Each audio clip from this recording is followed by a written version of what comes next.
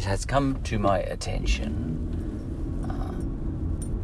that, this is information that has come across my desk, today, that in a place in the world that I'll call X, it doesn't matter where it is,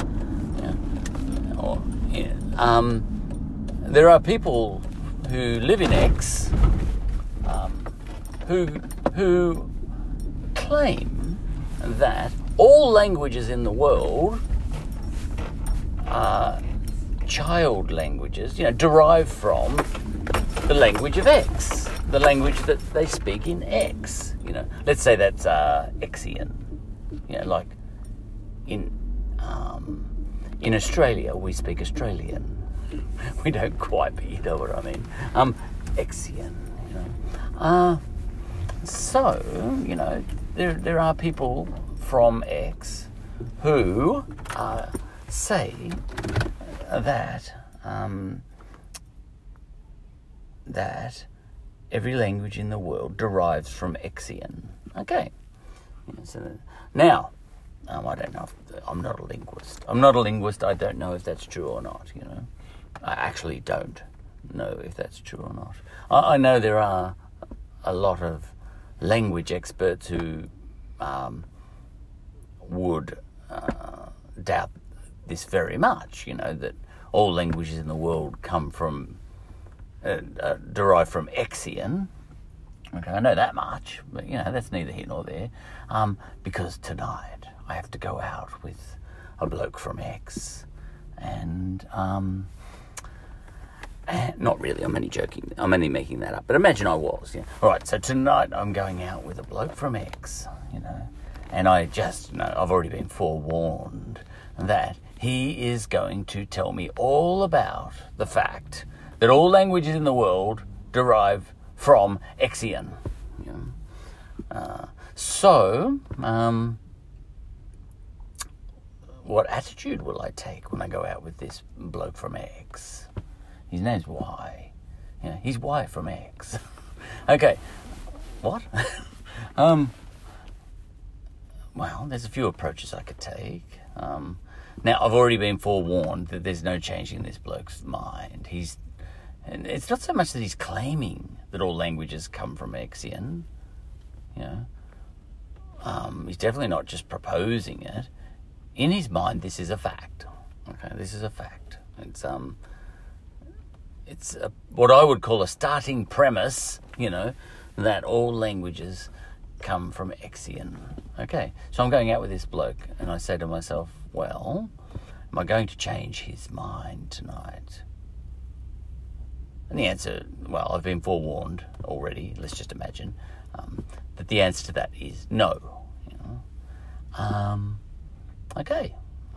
And in this, he's a little bit like going out with a born-again Christian. You're not going to change that person's mind, Someone who believes in the Bible literally, you're not going to change that person's mind, that Jesus once turned water into wine, So if you go out with that person, what's the point, in trying to change that person's mind? Well, who are you to do that anyway? All right, let's just put that aside. This bloke reminds me of a born-again Christian, except in the language sphere. All right. So you're not going to change his mind. So what do you do then? Well, I want to have a good night out. So, I may well enter into this game. And that's how I can have the most valuable possible evening tonight, having a night out with this bloke, and that's the approach I would take. And in other spheres in my life, I do take that approach. I do hang around with born-again Christians, and I know I'm not going to change them, so I enter into it, And, I go out with anti-racists, and I go out with racists. Do you know sometimes I go out with racists and there's no changing their minds? So, okay, go for it. Tell me what you think, You might think that's very bad, but it's intellectually rigorous of me to do this, It makes no difference, if I try to change their mind. I'm not going to, you may think I'm a terrible person for this, but let's just come back to the bloke from X, who speaks Exian. So, now, am I being a little bit superior, in going out there and almost lying to him that I'm buying in, I think no. I'm only going out. He wants a good night. I want a good night out. And, in what way is he going to get the best possible night out tonight? It's just him and me. And the answer to that is, the only thing that's on his mind is to convince me that all languages in the world derive from Exian. That is how he's going to get a good night out, And how am I going to get the best possible night out, Because the object tonight is to get the best possible night out, for everyone to have a great night, All right. Now, for me, it just happens to be my Zen that I don't really care about, trying to convince other people about what I think, I like to talk about what I think, but I have no interest at all in whether other people buy that or not, So I'm an anti-racist, for example, and actively so, and but I have no interest in, pushing that into someone else's head, I'll sell the idea as well as I can, but if they don't buy it, that's their choice. I got no say in anything. Though that person who's a racist, he might have a very sound rationale for being racist. I don't know his background. I don't know his country's history as well as he does, at least, So that sort of thing, But anyway, the point is, my Zen is to enjoy saying what I think without it bothering me. I'm a bit of a sociopath in that way, whether someone else buys it or not. All right, so that's that. So, and in any case, you know what? I already know my worldview from my perspective. Do you know how I would get my best night out tonight? Is if, when you go and watch a movie, it's almost like suspending disbelief. And you don't mind people doing that. You don't criticise people for doing that, do you, listener? when I go and watch a Star Wars movie, and I know that, explosions in space make no sound, but suddenly there's explosions in space making sound, and I'm happy to suspend disbelief, and, you might well say, that's reasonable. You want to enjoy your night out. You want to have a fun night out. So, just while you're watching the movie, you're happy to believe that explosions in space make sound. Boom. All right, so I'm going out tonight, and all I care about is him, my mate, getting something out of the night, and me getting something out of the night.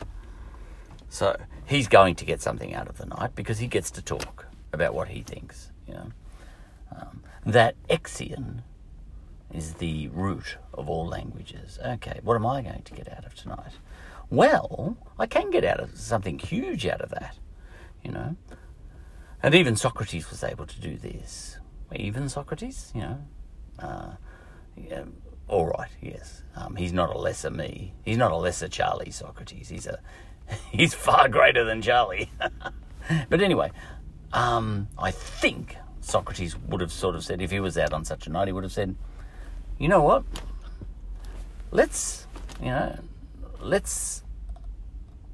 accept it as a given, a starting premise that you're right? So, I will entertain what you're laying down there as a fact. Okay? So, all right.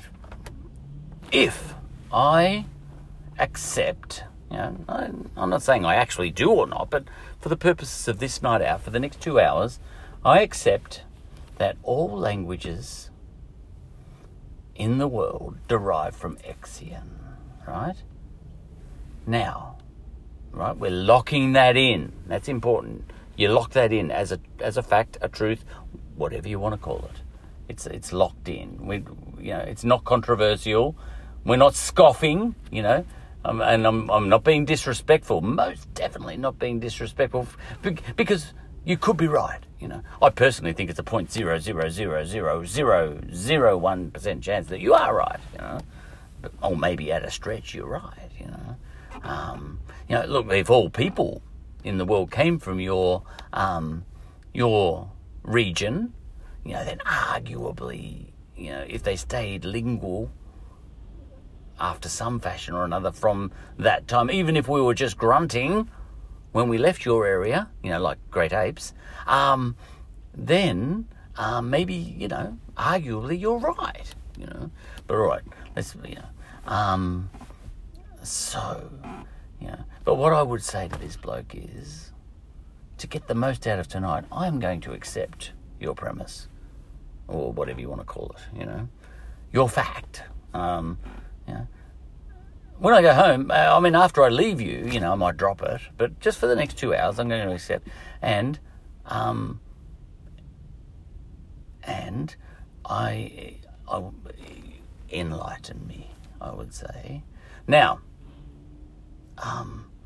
I can get a very interesting and enlightening view of the world, I think, that I couldn't get otherwise if I do accept that premise. Whether or not it's true, it doesn't matter if it's true or not. I would and will, you know, get something valuable out of tonight, a greater understanding of the human condition, if you like, if I have the sophistication of mind to be able to suspend disbelief, if you like, and accept for 2 hours the idea as fact that all languages in the world come from Exian. I will be an improved person if I accept that as a fact for the next 2 hours, because I will see the human. I will experience the human condition in a new and fresh way that I could not have viewed it had I not entered in to the game. That's what I think, you know. Now, that's a pretty, you know, look, it's an unusual example, you know, someone making such a wild claim. However, people make these sorts of claims all the time, and you can actually have a very rich experience of this world if you do enter into this sort of game, and often, you know, the obvious one is something like religion, you know. You know, I can enter into the idea that the Bible is literally true. I do it fairly often, you know, and not for fun, but just so that I can view the human condition in an alternative way, you know. You know, I can go with the, you know, a scientific way of thinking, which is my sort of default way of thinking. I can go with you know, evidence-based beliefs. I'll call it beliefs, you know, because even evidence is you know, is premised on our powers of detection, our senses, and our powers of mental processing being reliable, and, you know, and they're not necessarily reliable, you know. There could be some sort of demon, as Descartes, the philosopher, said, telling us what to think, and we don't know it. You know, we would not know that, you know. But the point is, I could go with what we call scientific evidence-based method of, you know, viewing the universe and the human condition, you know, and that'll give me a certain appreciation of what I'm experiencing in this world. But I can suspend that, you know. It's a question of whether you can or not, or whether you even want to. You don't have to. I can suspend that and say, you know what, I'm going out with a born-again Christian tonight, and for tonight, just for tonight, special bonus offer, one-off, never to be repeated offer. I am going to, for 3 hours tonight, make sense of this world if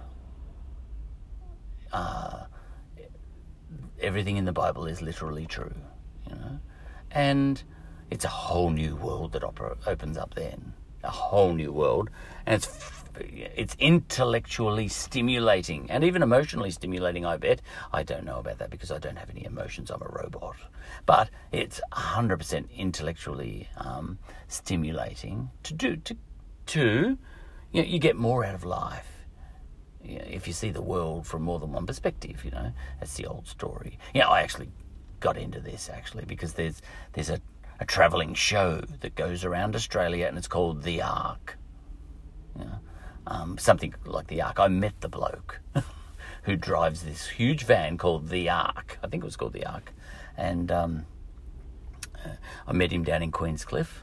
And I might have done that before this podcast started. I've only been doing this podcast for about 10 months, and I'm up to about 150 episodes. I'm doing very well.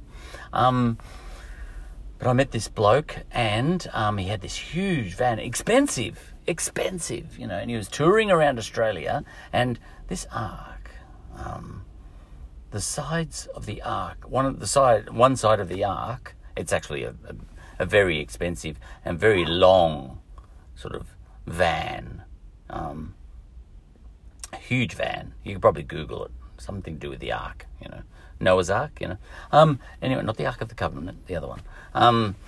Anyway, the side of the van opens up and there's a sort of scale model in there of Noah's Ark.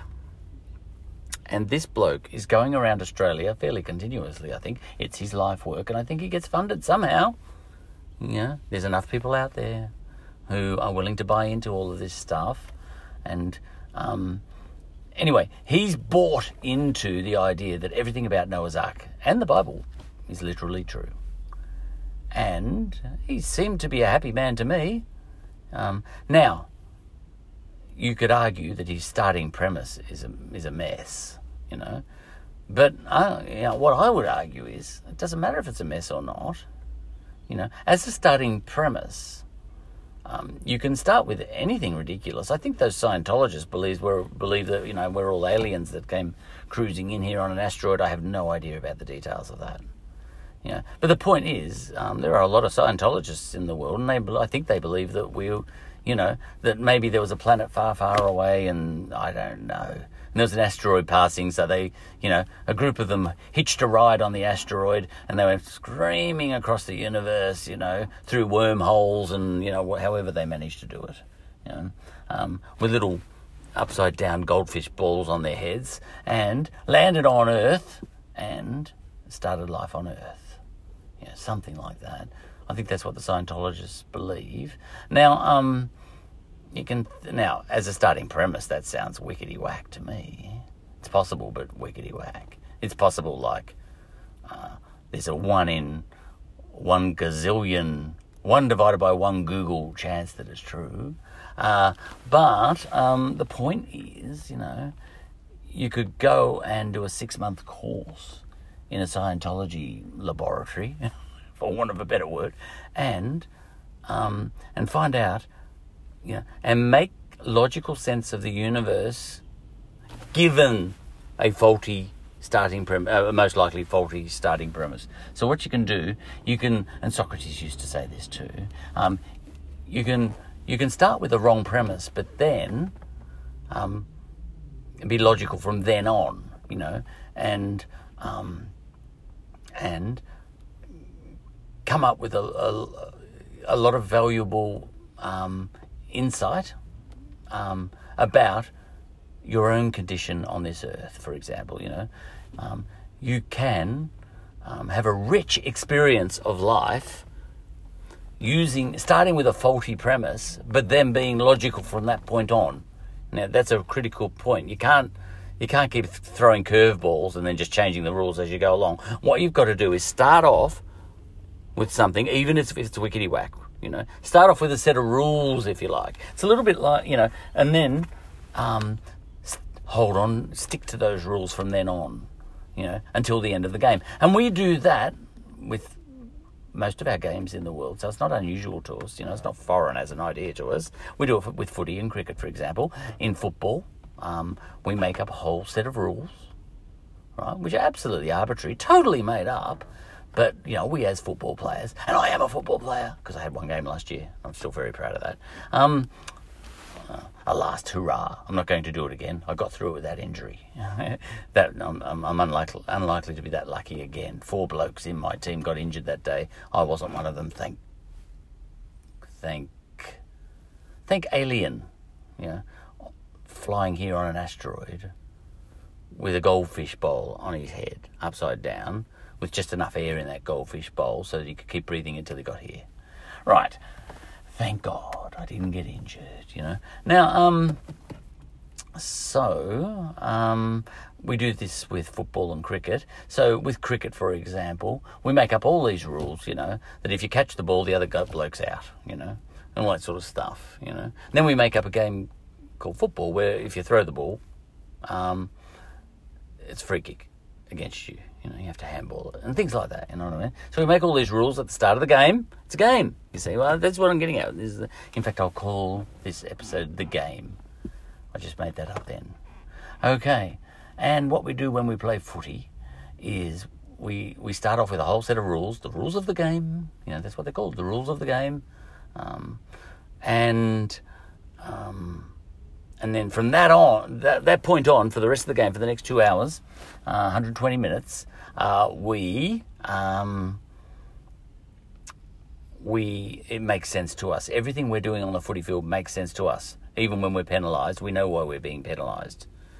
We might think someone else is reading it wrong. Essentially, what we've got is our umpires and crowds and the football players themselves, assessing every sort of action on that football field, for those 2 hours, and measuring that against the starting premise, which was absolutely arbitrary, totally made up rules of the game, and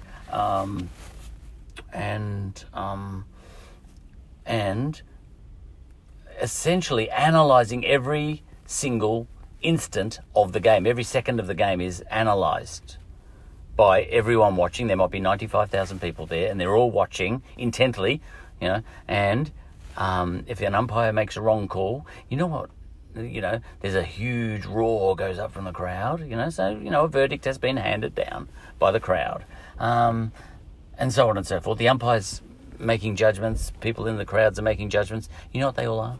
They're theologians. Theologists, if you like. They're using logic. Now you might say, how could they be using logic when the starting premise was made up? Well, it's theologic, It's starting with a starting premise, that's theo, God. Whoever made up the rules of the football game is a god, because they've made up all the rules, I forget what that bloke's name is. And there's a rules committee that maintains that, They're like the bishops, the councils, the councils of Nicaea and all this sort of stuff, you know what I mean? But anyway, theology means you start with a starting premise, for the Christians, that is, for example, that everything that is written in the Bible is correct. That's the theo part of it. And the theology, right, the logy part of it, it's all Greek to me, is that we're going to be logical from that point forward. So it's a mixture. It's theo followed by logical, So it's logical, given a starting premise. And everything that happens on the football field, even the crowd en masse objecting to an umpire's decision, is logical to me against the starting premise that is the rules of the game. So someone throws the ball in a passage of play, and the umpire doesn't blow the whistle, and then the whole crowd roars, and you might say, that was illogical, A bloke just threw a ball, which is an absolutely natural thing to do, and the umpire didn't blow a whistle, and 95,000 people roared. That's not logical. That's stupid, you might say, if you're not an Australian rules football fan. You know, you'll say, I'm from Sydney, you might say, and we play rugby league up here, and throwing the ball is fine. So the whole crowd roaring then was illogical. But look, we all know what's happening there. It's logical that the whole crowd roared according to the starting premise that was the arbitrary rules of Australian rules football. You've come to an Australian rules football game. You're not at a rugby league football match right now, so you're the one being illogical for saying that, it made sense for that bloke to be throwing the ball. You're being illogical by being logical, in the wrong perspective, in the wrong frame of reference, Now, same goes with everything else, like if you're, when in Rome, but if you're with a whole group of born-again Christians, and, if I'm with that guy who's travelling around Australia in his ark with wheels, his ark's got wheels, Now, I looked in his ark, actually, and I had a long and very enlightening chat with him. I didn't challenge him. I could tell he'd bought a $150,000 vehicle, with a fully set up ark in it, with all little animals, plastic animals in it, and he was giving out pamphlets. I wasn't changing that guy's mind, so why would I bother? He's encountered people before, absolutely, who have tried to change his mind. Why would I get in line with all those idiots who were unsuccessful? I'm not going to bother doing that. I'm going to go up to his ark, I'm going to have a chat to him, and I'm going to see what fascinating things I can learn. And you can learn some things, and he told me some things, and the bit I loved the best was this ark was less than 6,000 years old, this scale model of an ark, and he had dinosaurs in there, and I said, whoa, what's going on here? You've got a Stegosaurus in there and a Brontosaurus, and they're not much bigger than the cows, because he had all pens in the ark, and in some of the pens, there was a wolf, and there's a tiger, and a kangaroo, which is a little bit mind-bending in and of itself. He was in Australia, but there was a Brontosaurus. It was only about 6 times as big as a cow. Otherwise, we couldn't have. And I said, is that because you just wanted to squeeze it in there? He said, no. What Noah did was he only took baby Brontosauruses, Brontosauri, He only took baby Brontosauruses onto the ark, and he was only out on the ocean for 40 days, and it hadn't grown much, so he was able to put it into a pen, and then it grew up and had babies. I said, I wouldn't have thought of that. Nice one, ark guy. That's good. I like that. That's clever. Yes, clever Noah. Yes, of course. See, and I learned something. I learned something there. I learned that, at least that little fact could be bashed into shape. I said, what about this other business that Brontosauruses weren't even around, less than 6,000 years ago. We're talking 65 million years ago. And he said, see, that's where you're just going with your classical idea of how time works. Yeah, all right, yes, I know where you're going with this. Okay. Time shrinks, time bloats at different times. Yep, I know, I've heard this one before. Yeah. As you go back further, what is 1,000 years back then is only a minute for us. It's something like that, Okay? And he said, absolutely. Or something like that, So time is not a constant, is what he was saying. I was saying, very quantum physics, that one. That's very quantum physics. I like it. Okay, so the point is, I went up to that ark guy, and I had a valuable experience. My mind was expanded into areas that it wouldn't have been expanded to had I not met the guy, for example, I considered the possibility, that it was, yes, of course, I wouldn't have thought of that. He took maybe he took dinosaur eggs onto the ark and they hatched in the ark, that was possible too, Okay, so that's that. So, I've got my mind thinking along those lines, and when I'm at a party one day, I can pull that one out and I might amuse everyone for about 7 minutes, and it was well worth meeting Arc Guy, just to be able to spin a few yarns at the next party. My life is richer as a result of that. That sort of thing. Okay, so, that Arc Guy made my life richer. Same goes with a born-again Christian. When I see the world through a born-again Christian's eyes, I see it in a different way. It's like standing on a desk. What movie was that? I didn't see many movies, but I saw that one. Rowan... Oh, who was he? Rowan? No, I'm thinking Rowan Atkinson, aren't I?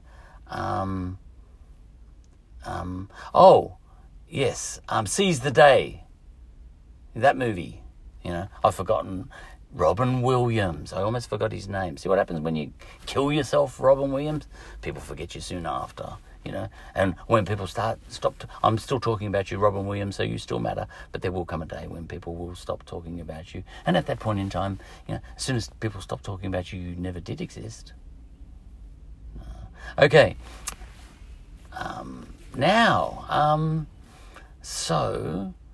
He's in that movie. He got his students to stand on their desks, to see the world from a different angle, and they said, gee, this classroom looks different. And I was watching that scene, and I was overcome with the feeling of duh. Right, now, same goes with born-again Christians. You can actually, sometimes I feel like, I've only got 40 years left on this earth, and I could devote each of those 40 years to experiencing the world from a different perspective. I could be a Muslim next year. I could be an Indigenous person the year after. Look, Indigenous people in Australia, a lot of people love Indigenous culture, and they actually do enter into all the things that Indigenous people believe in as their origin stories and all that sort of stuff, rainbow snakes and all that sort of thing, and they enter into that, all of that, as fact, in order to connect better with Indigenous people. Are they doing anything different than what I'm doing with this bloke tonight from X, who speaks Exian, and who is going to tonight tell me that the language I am speaking to him right now derives from the language he is speaking tonight, when he gives me a few samples, All right. So that's that, and this all is the basis of theology. Now, and I think theology, now, look, I'm using the word theology, that's usually reserved for the case where your starting premise in a logical way of thinking, where your starting premise is God, and then everything's logical from then on, And we do get that, over the centuries. We've got people so many people, analysing everything in the universe and in the world and everything, and marrying it back to the Bible, and they devote their entire lives to it. And, a scientist might say, you're just wasting your time, all you people. But no, they're having rich lives. It's hard to get around the fact that so many of them have had extremely rich and rewarding lives by entering into,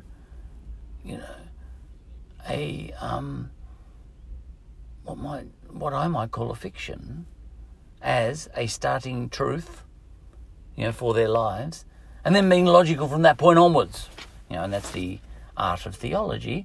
And I think there's something to be said for theology, if right now, imagine I could have, for the rest of my life, I could have a fairly rich life by continuing on, really just being guided by my senses and my powers of analysis in my mind, science, if I could stay the way I am, and you might say to me, you're going to have a fairly rich life for the rest of your life and quite enjoyable. And then I say, now, what if I became an absolutely pasted on born again Christian.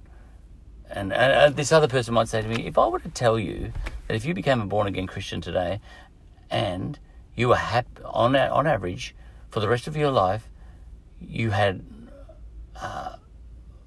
a better and more wealthy and richer life for the rest of your life, and you were happier day in, day out, if you knew that to be the case, and that you would have richer relationship with the people you love and all that sort of stuff. Imagine if every aspect of your life, and you knew somehow that would be enhanced. Every aspect of your life would be enhanced if you would buy into the ideas of being a born-again Christian for the rest of your life, but perfectly and properly. For example, you've got a skeptical... Let's say I found the skeptical portion of your brain. There's a portion of your brain that's skeptical about such things, and we took you in for just the tiniest little lobotomy for that little part of your brain that gives you that skepticism, but you would be happier for the rest of your life. Would you go for that? I said, well, actually, I could probably do that without you doing a lobotomy on me, because I do have that power of mind. I can do that. I can just decide things like that, but I just don't want to at this point in time. Call me in a year. Maybe I'll be a born-again Christian in a year, and I may have jumped that shark, So, that's the nature of theology, I think. I'm just enjoying rambling along like this, And when I go out, now you're talking about whether I can do that for the rest of my life. That's a big jump, I don't usually commit to such things. And you might say, well, you seem to have sort of committed to science for a long time so far. And I'd say, good point. So I have, And you might say, you've used, you're basically a scientist, in the way you think. And that's true, I'll say to this other guy. From X, he might say that tonight. You basically come from a Western science background, and you've bought into that hook, line and sinker, just like I've bought into the fact that Exian is the root of all languages. And I say that's true. I've bought into the idea of science, and you've bought into the idea of Exian being the root of all languages. And there's another guy over there who's a born-again Christian who has bought into, the idea that the Bible is literally true, but then he's logical from then on, and he's being a theologist as a result of that, because, there needs to be another word for these other types of theology. They're not theology because you don't start with God as your, doubtful starting premise, but you're starting with some other thing, premisology, you could almost call it. My mate from X, who I'm meeting tonight, he's a premisologist. He's starting with a starting premise that he's going, got no scientific proof for, that all languages started from Exian, and he's going to be logical. He's going to do analysis from that point onwards. That's all logical, and clever. He's not an idiot. He's a smart man. This is like saying that all the great theologists of history are idiots because they started with the wrong premise. Where they lived was the premises, were the premises. All right. Now, so a premise, no, there are a lot of theologists, in the world right now who are starting with what I would call an unfounded, faulty premise, but who are being logical from then on, who are absolute geniuses in the wisdom and thinking sense. Much smarter than I am. I don't know who you are, listener, but I'll bet there are theologists out there. Let's say you're a scientifically minded person like I am, and you need to see, touch, feel, perceive evidence before you'll believe something. Let's say you're that sort of person. All right. And you consider yourself fairly wise and fairly smart. Well, here's something that I think is scientifically provable.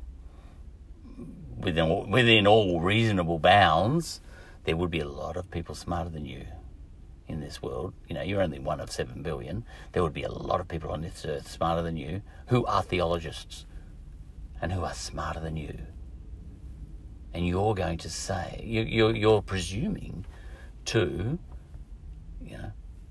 scoff at people who are your intellectual and wisdom-wise betters. That's what you're sort of saying to me.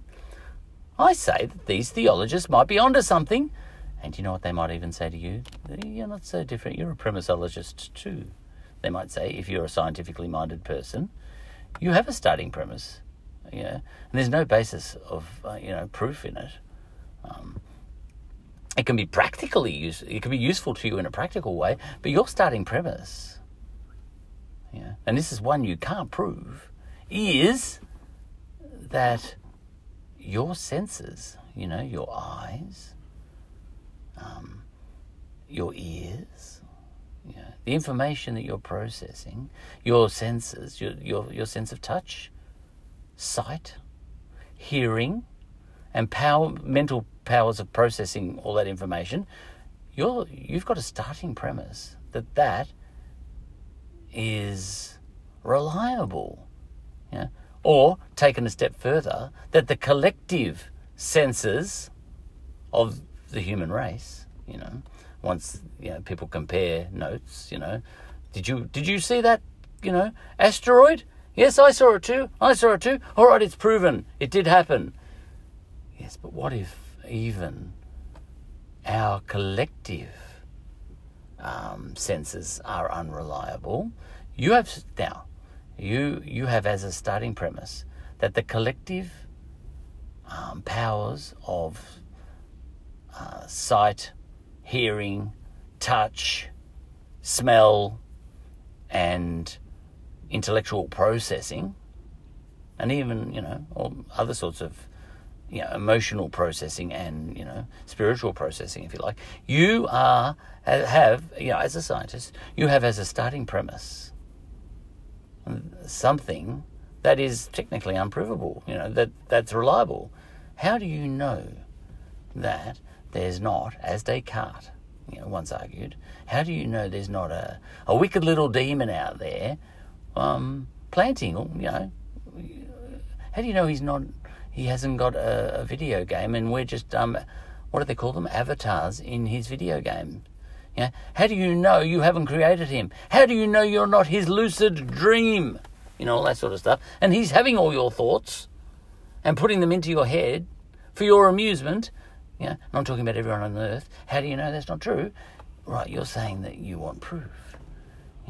Proof against what?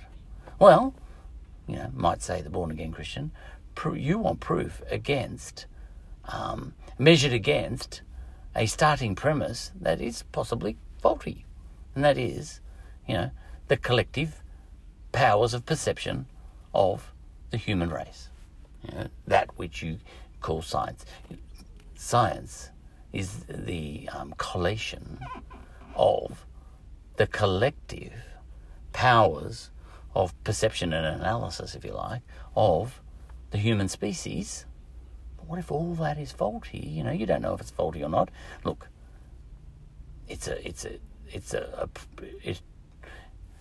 given that you need, that anything that is measured with those things is going to serve those things well, which is a kind of circularity, like if you put your hand in a boiling pot of hot water, and your senses tell you, ouch, that hurt, then, the science of that is more useful than faith in God.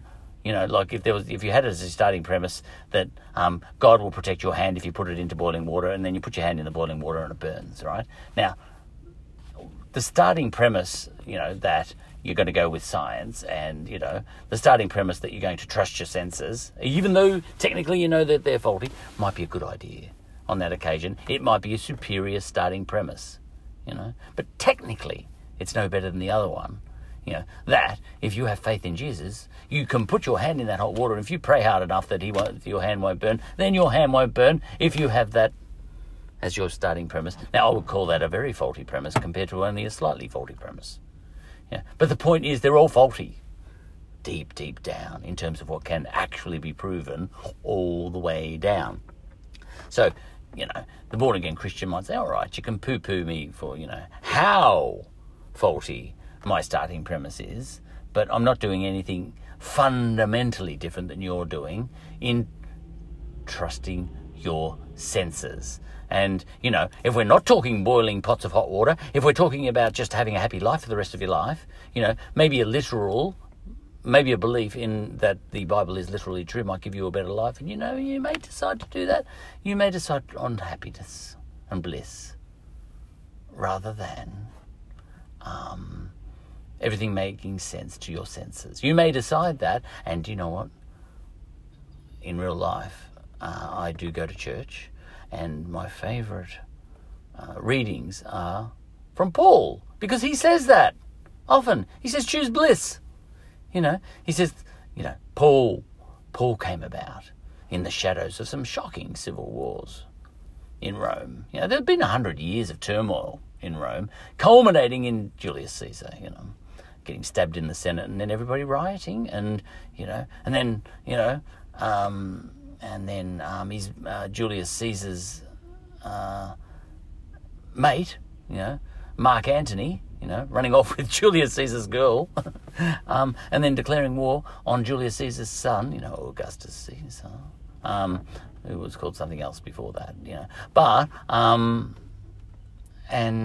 big civil wars and all that. And Paul came in at the end of all of that, and it was a horrible time for about 100 years, and Paul said something like, all this logic you've been using, you Romans, this last 100 years ago, and you Greeks, where has it got you? It's got you all killed and living horribly. Why don't you choose bliss instead? Don't go with what logically seems true to you. Go with Jesus. And a lot of people said, yeah, you know what? This has been a bad experience. We're with you, Paul, and that's why you're so famous. Okay.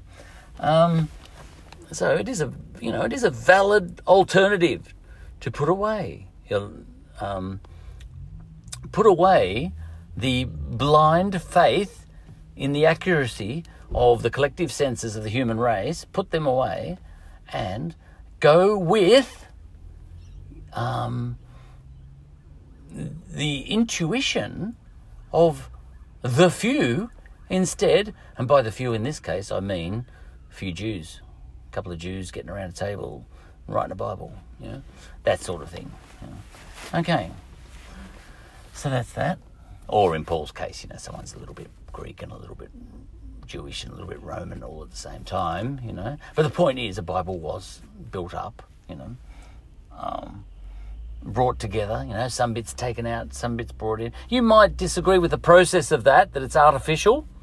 It's artificial, that some books were left out of the Bible and some were called, and some were put in, and it was rearranged, maybe rewritten a little bit, maybe Constantine and all his mates, and all this sort of stuff. You might say, that's just so artificial.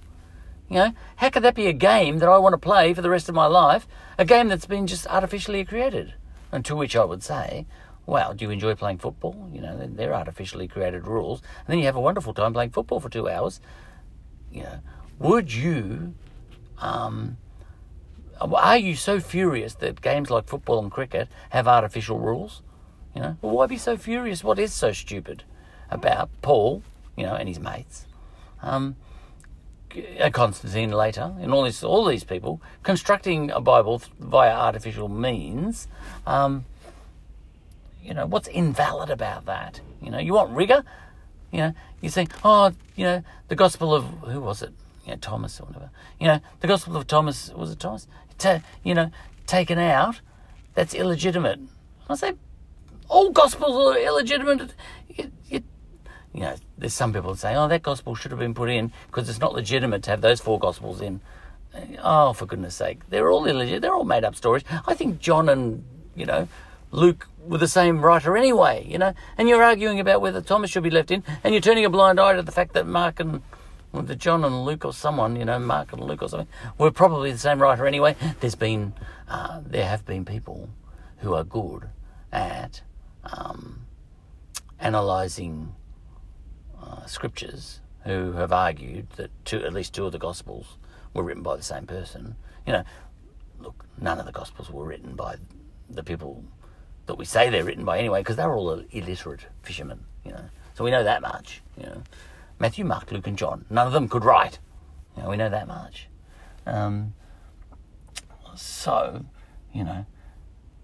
you're arguing that one stupid gospel wasn't put in and and you're happy that 4 other stupid gospels were put in, and you say that, you say this is rubbish, the whole 5 gospels should be in, Say, hey, it would be rubbish even if all 5 gospels were put in, wouldn't it? By your rules?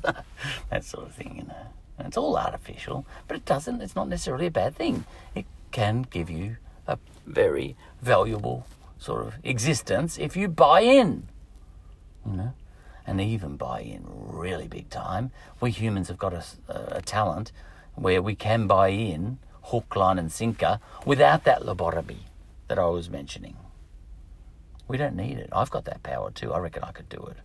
I'm pretty zen. I can do that sort of stuff. I can actually buy in very strongly, and if I so chose, I could do it. I don't really want to put away science. I enjoy science too much. See, the only reason I can't and won't go hook, line and sinker for Christianity and Jesus and all that sort of stuff, or, indigenous beliefs or anything like that, is I enjoy playing the game. I like playing all the games. This is like someone who will only play football. I consider football the most superior game on the planet. That's just me. It's got everything. Football.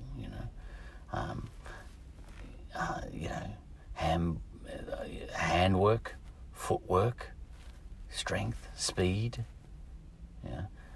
In football, hell of a lot of kicking, a hell of a lot of handballing, hell of a lot of, you have to read play. Football is a wonderful game. Soccer, on the other hand, what are you doing? You're just kicking the ball and headbutting it, I find that a little bit limiting. Basketball, where's the physicality? Where's the big tackles, all that sort of stuff. All right. But football, I find to be a superior game, but I don't want to be, I want to still keep it in reserve that I might feel like playing cricket next week. Realistically, I haven't got time. I've got bloody kids. But if I like to know that I could if I wanted to. I could play football. In fact, I'm already pre-invited to play a game of football next year in the dad's game that we have every year at my kids' school. And I like the fact that I can if I want, even if I choose not to. And I have already chosen not to because I can't afford to get injured.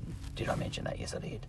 So there's that, So I don't want to rule myself out of any game really. I want to be able to enter into all the games. So I'm not going to give myself over to, Christianity to the exclusion of all other belief systems. Look, I do tend to stick to science mostly, but I like the fact that if I should choose, I could go the whole Ramadan next year if I felt like it, and I could, confuse a few people. I know a few racists, by the way, who hate Muslims, but that's only because they come from the old country and they knew a few bad Muslims over there, and now they hate all. They reckon that if Muslims came to Australia, well, they've already come, that it'll turn into the way it was for them when they were kids, and that may not be the case, But then again, I know a few Muslims, for example, who remember the Crusades. That wasn't very pretty for them either. They've actually been living that long, my Muslim friends. You see, just like the dinosaurs in that ark that my mate's got, that I met going around Australia. I met him down at Queenscliff. You might say that, Muslims can't live for 1,000 years, to have been back in the time of the Crusades, but there is this land called Y, not X. There is this land called Y, and Muslims live there, and they've been living for 1,000 years. But the way that can happen is, as a starting premise, they told me that in Y, 1,000 years in Y is like 50 years here. Time moves a lot slower in Y, and those people have been alive for 1,000 years, but to us it feels like they've been alive for 50 years, That's the way it works. They've got a faulty starting premise, those guys, I reckon. However, they really believe it. They believe they were alive during the Crusades, and they remember it, and they, put them on a lie detector test, and they'll come up trumps every time. They actually believe this shit. But if I got to talk to those Muslims from Y, you know, I would feel very sympathetic, you know, because the tears that they might shed at what the Christians did to them way back in, 1021? What year am I in? Oh, yeah, 1020. You know, the pain that they might be feeling as they, falsely recall, as I would put it, but to them, you know, actually recall the events of, you know, I can't even remember when the Crusades are on. Crusades went for a long time. Anyway, whenever it was. Look, it was about 1,000 years ago, thereabouts. The pain that someone from Y, whom I might go out with tonight, would be feeling as, you know, he might collapse in tears at the pain that his family went through 1,000 years ago, you know. Actually, you can talk to Indigenous people in Australia, and they've even got a sort of timelessness about them, where time doesn't even exist as such. You know, they have this sort of dreaming where they have existed at all times at once. So, you know, these Muslims from Y, you know, you don't know who they are, so you can't prove me wrong. They have that sort of Indigenous Australian type of timelessness. You know, they have a dreaming that they were alive back in the time of the Crusades, and they say, oh, you know what hurts the most as I remember the Crusades? And I say, what? And they say, it was the smell of the battlefield. I say, the smell? You remember smelling it? Oh, yeah. The blood, you know, the meat. It smelled like meat at a barbecue. At a barbecue? Yeah, there was a few fires, you know. All right, so that's that, you know. So you can enter into these things, and tonight I'm going out with a guy called X. No, I'm not. I'm going out with a bloke from X. See, I've got to remember my lies. And he's going to tell me all about, you know, Exian, his language, and how all other languages derive from Exian, you know. And I've been forewarned also that this bloke is going to hit me up for some cash, you know, because he's a little bit of a vagrant. And he's going to say, you know, I've been forewarned that he's going to say, listen, I gave you your language, you know. Your language comes from Exian, so give me $50, you know, or I'll sue you for intellectual property theft, you know. My friend said he comes that angle right at the end of, after having had a wonderful night, he'll come at you with that angle. And my friend said, you'd better cough up the $50 because he'll bash you if you don't. I'm looking forward to tonight. It should be a lot of fun.